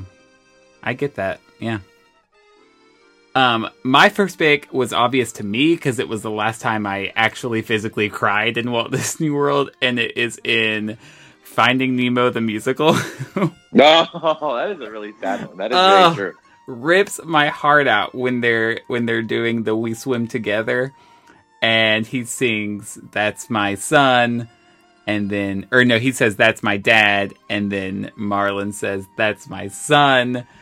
And it's so touching and so heartwarming. So I guess, I don't know if sadness is the right word, but it definitely made me tear up because of that family relationship. And I think it really earns that moment in that musical. That part of the Finding Nemo musical, the part that gets me sad is my heart clenches when he's like, and even in the movie too, when Nemo turns around and is like, I hate you. I'm like, oh my gosh. And I'm like, I think about like, if I'm ever going to be a father, and like, what would I do if my kid told me that? And like, I think about like when I maybe said that to like my parents, and like, I'm like, gosh, I didn't mean it. I didn't mean it at all. You know what I mean? Like, yeah. So that's part, I mean, that part of the musical gets me sad. My sadness, my second one is the two brothers scene during the American Adventure. That's a good one. And the reason why, and this kind of hit me, I'm a history nerd in general, and I really like history, but it hit me particularly the last time I saw it. I think it's just because the reality of the fact of, like, there probably were families that were divided over such issues. And even when they weren't divided, still as a country, the fact that we as a single country, and we're so proud to be Americans in this day and age, even when we have political divides and those kind of things. But in the day, back in the day, our own countrymen were fighting against us, and people lost their lives over it. And take it out of the Civil War, even all wars. The fact that sons and daughters didn't come home to their moms and dads, that's a pretty heavy thing. Again, for a Disney attraction, and I appreciate the fact that Disney addresses that through the sort of rose-colored glasses that they like us to see things through. But still, a very decent, heavy subject, and they treated it pretty respectfully. Isn't rose-colored glasses a quote from that show? Yeah, actually it is. Well, I mean, it's a known. No, I know. Yeah. Cannonball don't pay no mind. And then it always disturbed me. I'm sure it's an actor laying on the ground, but the fact that they show like a dead person in that show just briefly, I'm always like, whoa, that's a little disturbing. All on a beautiful morning. That is a really sad one. You're singing or the show? No, my singing's very... Heyo! Tip those waiters and waitresses, folks. I'm leaving. This is real. No, I'm just kidding. I'm not leaving. So something that makes me sad at Walt Disney World, and I think it makes a lot of people sad, is the Kiss Goodnight. The Kiss Goodnight, I think, for a lot of people, really does signal the end. You know what I mean? Yeah. Like, I think about people who are at Disney World on their last day, and, the fun can go on and on at Disney World, but when the Kiss Goodnight happens, that's the end. That's them closing the curtains and going, hey, thank you so much for being here. Thank you so much for coming. We hope you had an amazing time. And you're like, oh man, this is it. And this like goes like, doesn't it happens like, if I'm correct, like 30 minutes after park close. So it's like the actual last thing that a lot of guests will see if you're even still in the park past park close. If you're that person who's like clinging on to the last moments of your Disney trip, that's the last thing you're going to see is the kiss goodnight. Thank you for coming. Goodbye. You know, and I think it's very sad. It is a very emotional moment. They have the nice little playoff, and it's bittersweet. I think it's a really good example of something being bittersweet, and I think. And at that point, Vincent has already lifted to his car, gotten home, had a snack, showered, and been asleep for 45 minutes. Yeah, I've been like, goodbye, I'll see you next week. But yeah, no, I totally get that. Like, everything about Main Street is already magical enough, and now you're realizing, like, I'm about to leave all this. I'm steps away from the exit. Yeah. It is time. So for me, I don't know what it is about those dumb lanterns Entangled that brings up all these emotions in me. I think it's because that the scene from the movie always really impacted me. Like, I remember the first time I saw it being so impacted by the fact that she had been separated from her parents, and now this was the closest she's ever been to them. And the song is a great song. Like, it swells in all the right places. And as soon, in Happily Ever After, as soon as those dumb lanterns start lifting on the castle, the projections, and the music starts playing, it's just like chills down my arm. And just like, I don't know if sadness is the right word, but it is like, I feel the urge to tear up a little bit when that song plays in that show specifically. You just feel things. I feel all the things. Yeah, you remember when you were a little girl trapped in a tower. I know, and being on that boat, and it all comes back. Mine is kind of the same thing as that. It's not really sadness, but it's the nostalgia sadness that you mentioned before. And that is anytime that I see the film in One Man's Dream, Walt Disney Presents, whatever you want to call it, not the preview movies, but the actual film. That Nutcracker in the Four Realms preview tore me up. Well, that made me sad, but for different reasons. Hey-o. No, but the little 20 minutes about the life of Walt Disney and just who Walt was and what he means to all of us. And then, of course, it's narrated by Julie Andrews, who just makes me feel things in so many ways that I never thought I'd feel. And, especially there at the end, when it's kind of what's that quote she says? I have it written down because this was my third pick as well. Oh, when okay. She says, Walt once, in her lovely British accent, Walt once said, "I hope we never lose sight of one thing, that it was all started by a mouse. But we all know it was really all started by a man and a dream, and a mouse." Yes.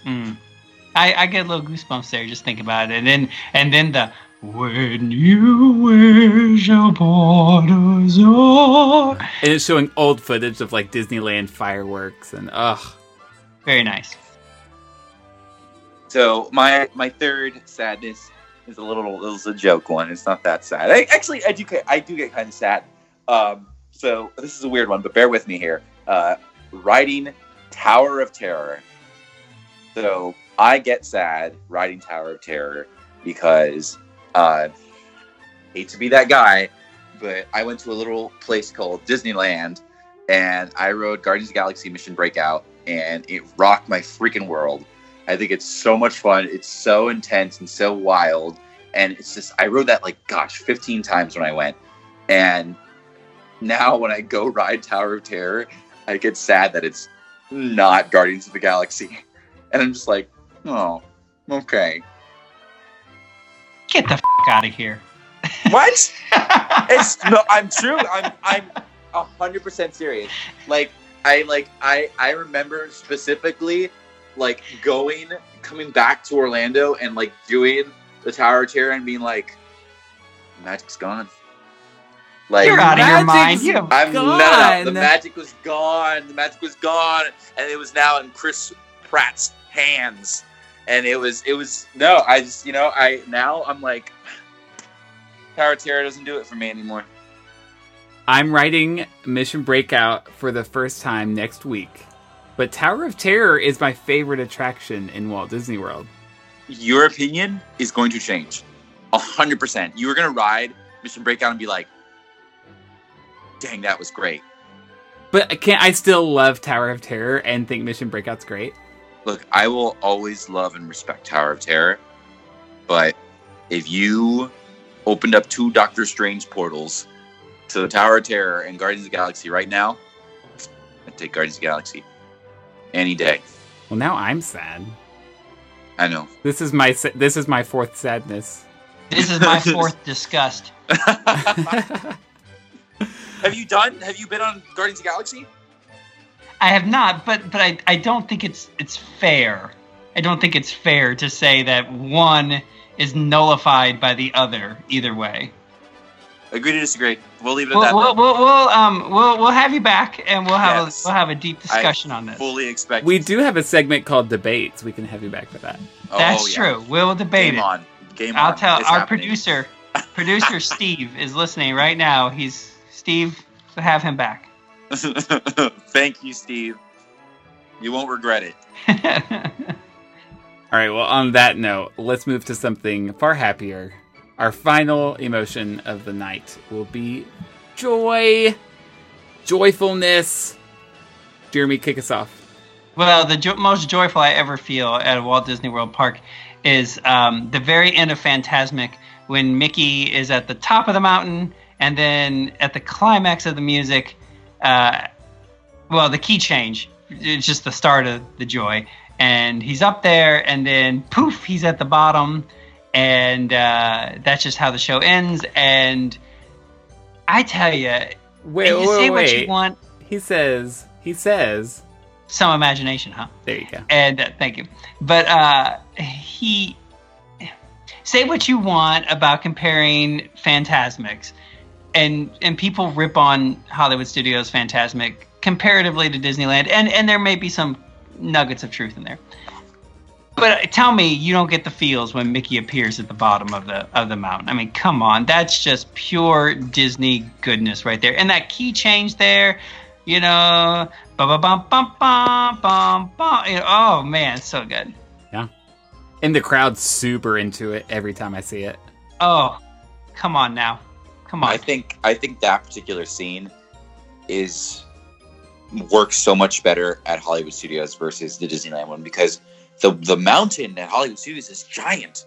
So I'm that part of that. So more specifically for me is when he shows up for the first time, because everyone goes and looks up, and all of a sudden the spotlights are in the air and he's shooting off all the fireworks. And I think with Fantasmic's stage in Hollywood Studios that was built for that show, I think it works so much better than Disneyland's, where they kind of have it there. You don't want to replace Mickey with Chris Pratt? You sure?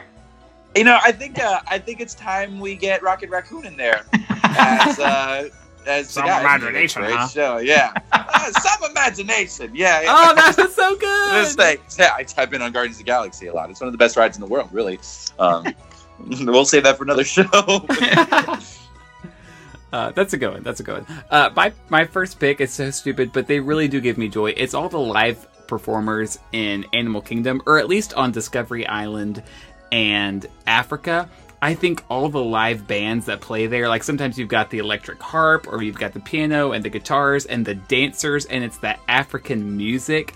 It is so, so joyful to me, and I cannot help but stop and watch. I cannot help but smile when I see them. It is infectious. They're so talented. So much joy. Agreed. They are very, very exciting. I would agree. I love the live music. I wish the parks had more live music. I feel like there's not enough live music in these parks.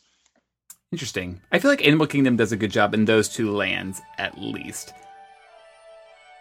Something that sparks joy for me at the parks is very, very similar to the Fantasmic moment is in Happily Ever After is Tinkerbell. Oh my gosh. People lose their freaking minds when that happens. And I think the way they have it in Happily Ever After versus right at the top of the show for Wishes, I think it works so much better in Happily Ever After. The music kicks in, and they're like, and she's flying, and this is like, the castle is restored, and it's like they're shooting off fireworks, and she's flying, and everyone's losing their mind, and like, that is a really wild moment, I think, in the show, and it's like, oh, it's fantastic. Well, and you know what the rule is every time you see Tinkerbell, no matter if it's during Happily Ever After or if it's at Philharmagic or wherever it is. Anytime you see Tinkerbell, you are obligated to say, Tinkerbell! Oh, Tinkerbell! Yeah, everyone said, yeah.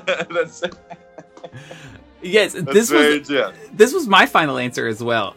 Because it said, oh my gosh, this moment is like goosebump inducing because they say, we all have the courage to fly, and then the key change, and they say, you can fly, and I think there's another key change, and they say, you can fly, and boom. Yeah, she shows up. Yeah. And then the music cuts out, and then it comes in with the huge chorus of all the voices, and it is so many chills. That whole part of that show, that feels like that's what it feels like. I feel like I've been like, I'm going to heaven. Like I'm being lifted into the air, going to like this is what it must feel like. But yeah, man, Happily Ever After is fantastic. So good. Really great show. I agree. I never regret taking the time to find a good spot and watch it. Hey, you know what else sparks joy in me? That is Festival of the Lion King. Particularly the finale.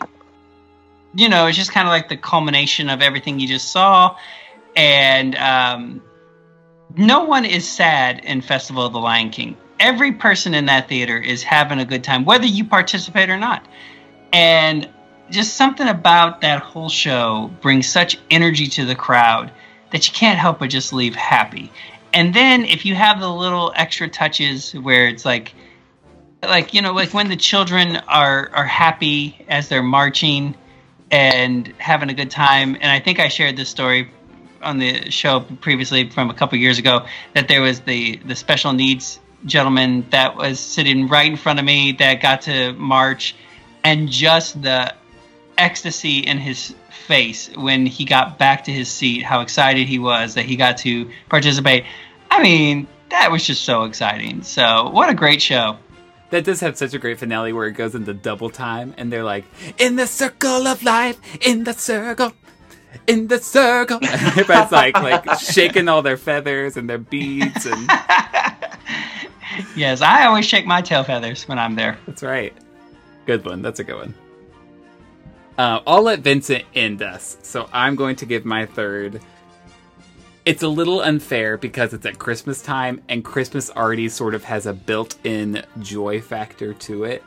But Mickey's Once Upon a Christmas Time parade is, in my opinion, the most joyful thing Walt Disney World does. When I'm standing there on Main Street and the snow is falling and it is playing that stupid song that I love so much, and all the characters are waving, and there's the gingerbread smell, and then the skaters come down, and then the brass band comes down, and then there's Clarabelle Cow.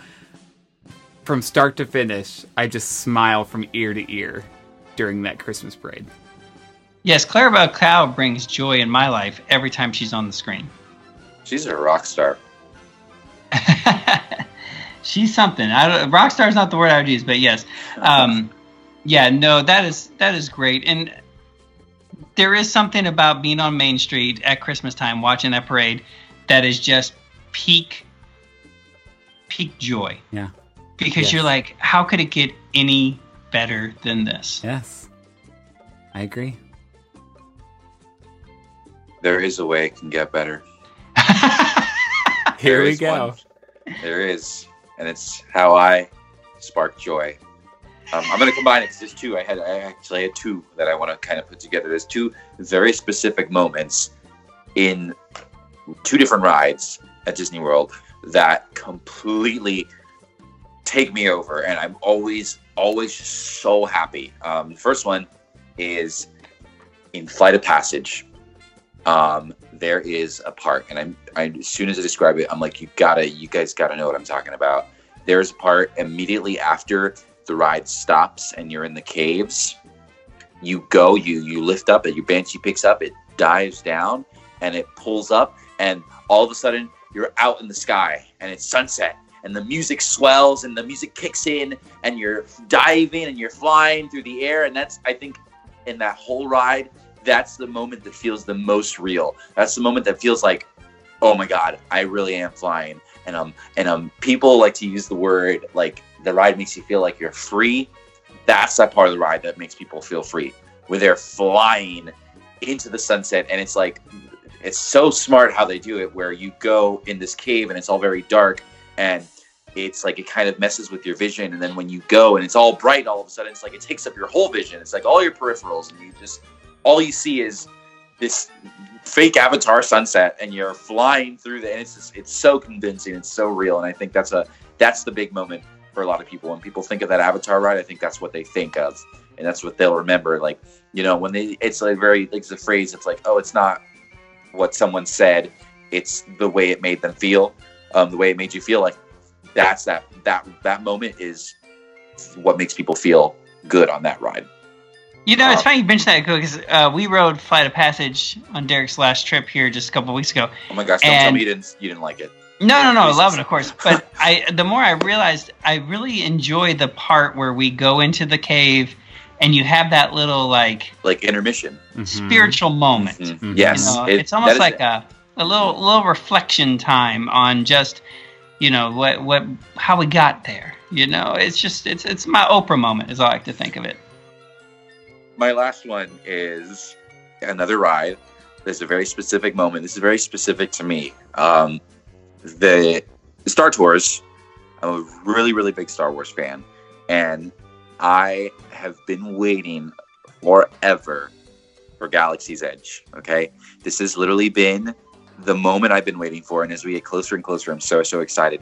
But they did an update for the ride for The Last Jedi when that movie came out last year or 2 years ago, or gosh, I don't even remember. But they added, when you go through the planet Crate, they have it so that you hyperspeed and you land on Batuu. Mm-hmm. You land on the planet in Galaxy's Edge, and then C-3PO, very, very obviously, very aware of what's going on, very Disney marketing goes, looks like our adventure is about to begin. And every time that happens, every time I get that scene, I'm like, yes, it's going to happen. I'm going there. I'm going to Batuu. I'm going to go soon. And it's just, it gets me so excited. I'm very excited to go to Galaxy's Edge. Have you ridden it lately? They added that dialogue where he says, looks like our adventure's about to begin on August 29th, 2019. Wow, that's so cool. Disney, you guys think of everything. Yeah, it's pretty crazy. They couldn't get the voice actor, though, so they had to dub in, like, August 29th. Yeah, 2019. Let's go. Are you excited, Vincent? Exactly. That's a good one. That's personal to you. I love that. Very personal, yeah. It's coming soon. Man, it's coming so much sooner than I expected.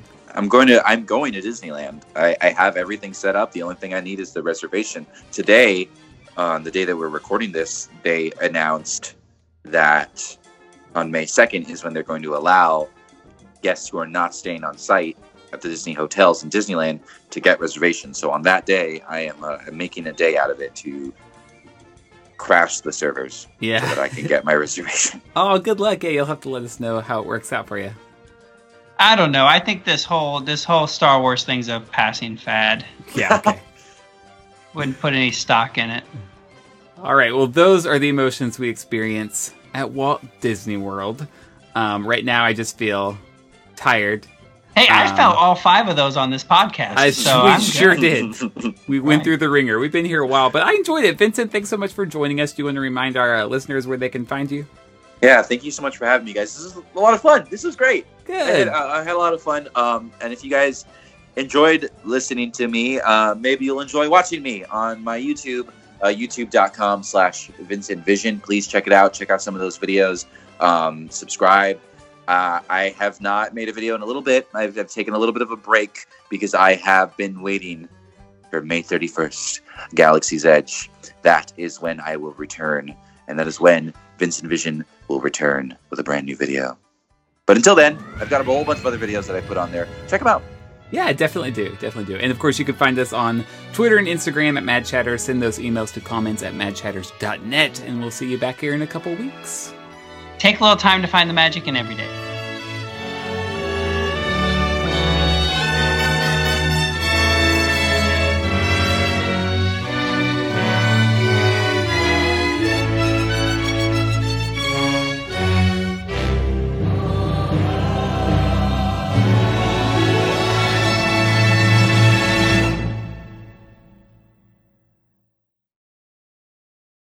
But another thing is that pretty sad for me at Walt Disney, I think it's the people.